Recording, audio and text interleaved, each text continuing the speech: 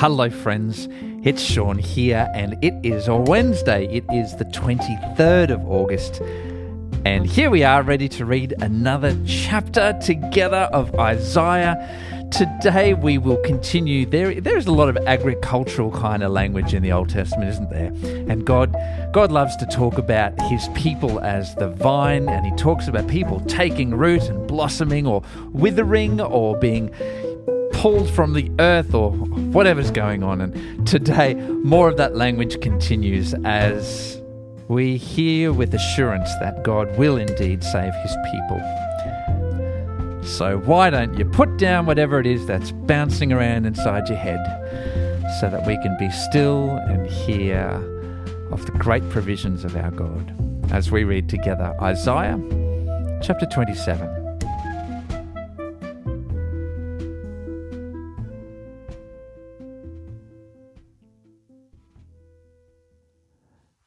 In that day the Lord will take his terrible swift sword and punish Leviathan, the swiftly moving serpent, the coiling, writhing serpent.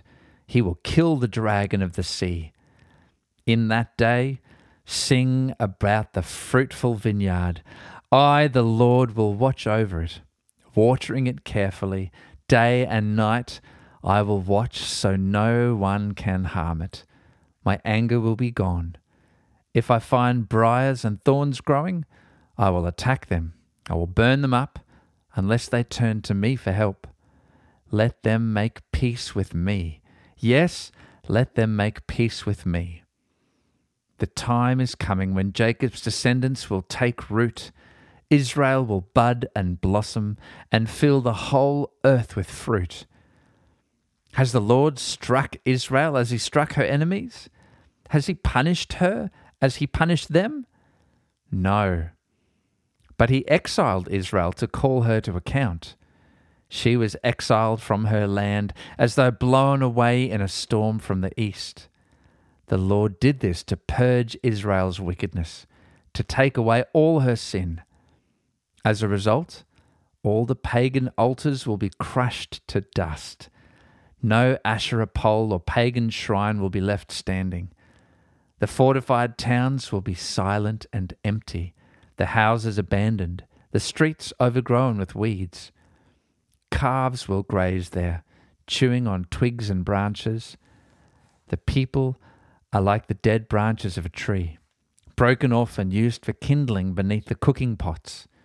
Israel is a foolish and stupid nation, for its people have turned away from God. Therefore the one who made them will show them no pity or mercy.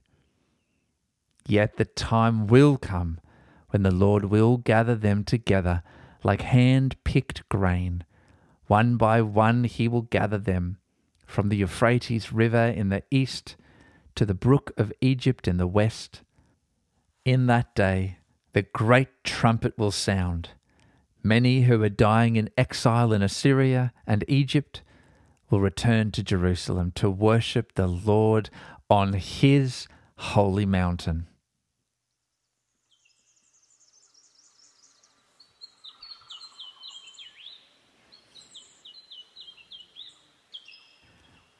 Jesus, you bring that fruitfulness out of the nation of Israel to the whole world.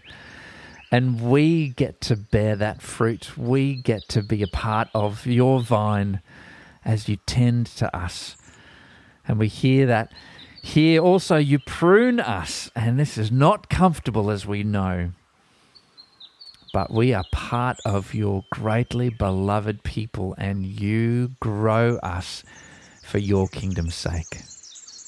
Thank you that you include us in the movement and glory of your kingdom, in its work here and in its celebration in eternity. Thank you that we are your people and that you are our God and you embrace us and you love us and you include us. You're pretty spectacular and we love you so much. And it's in your saving name that we pray, Jesus. Amen.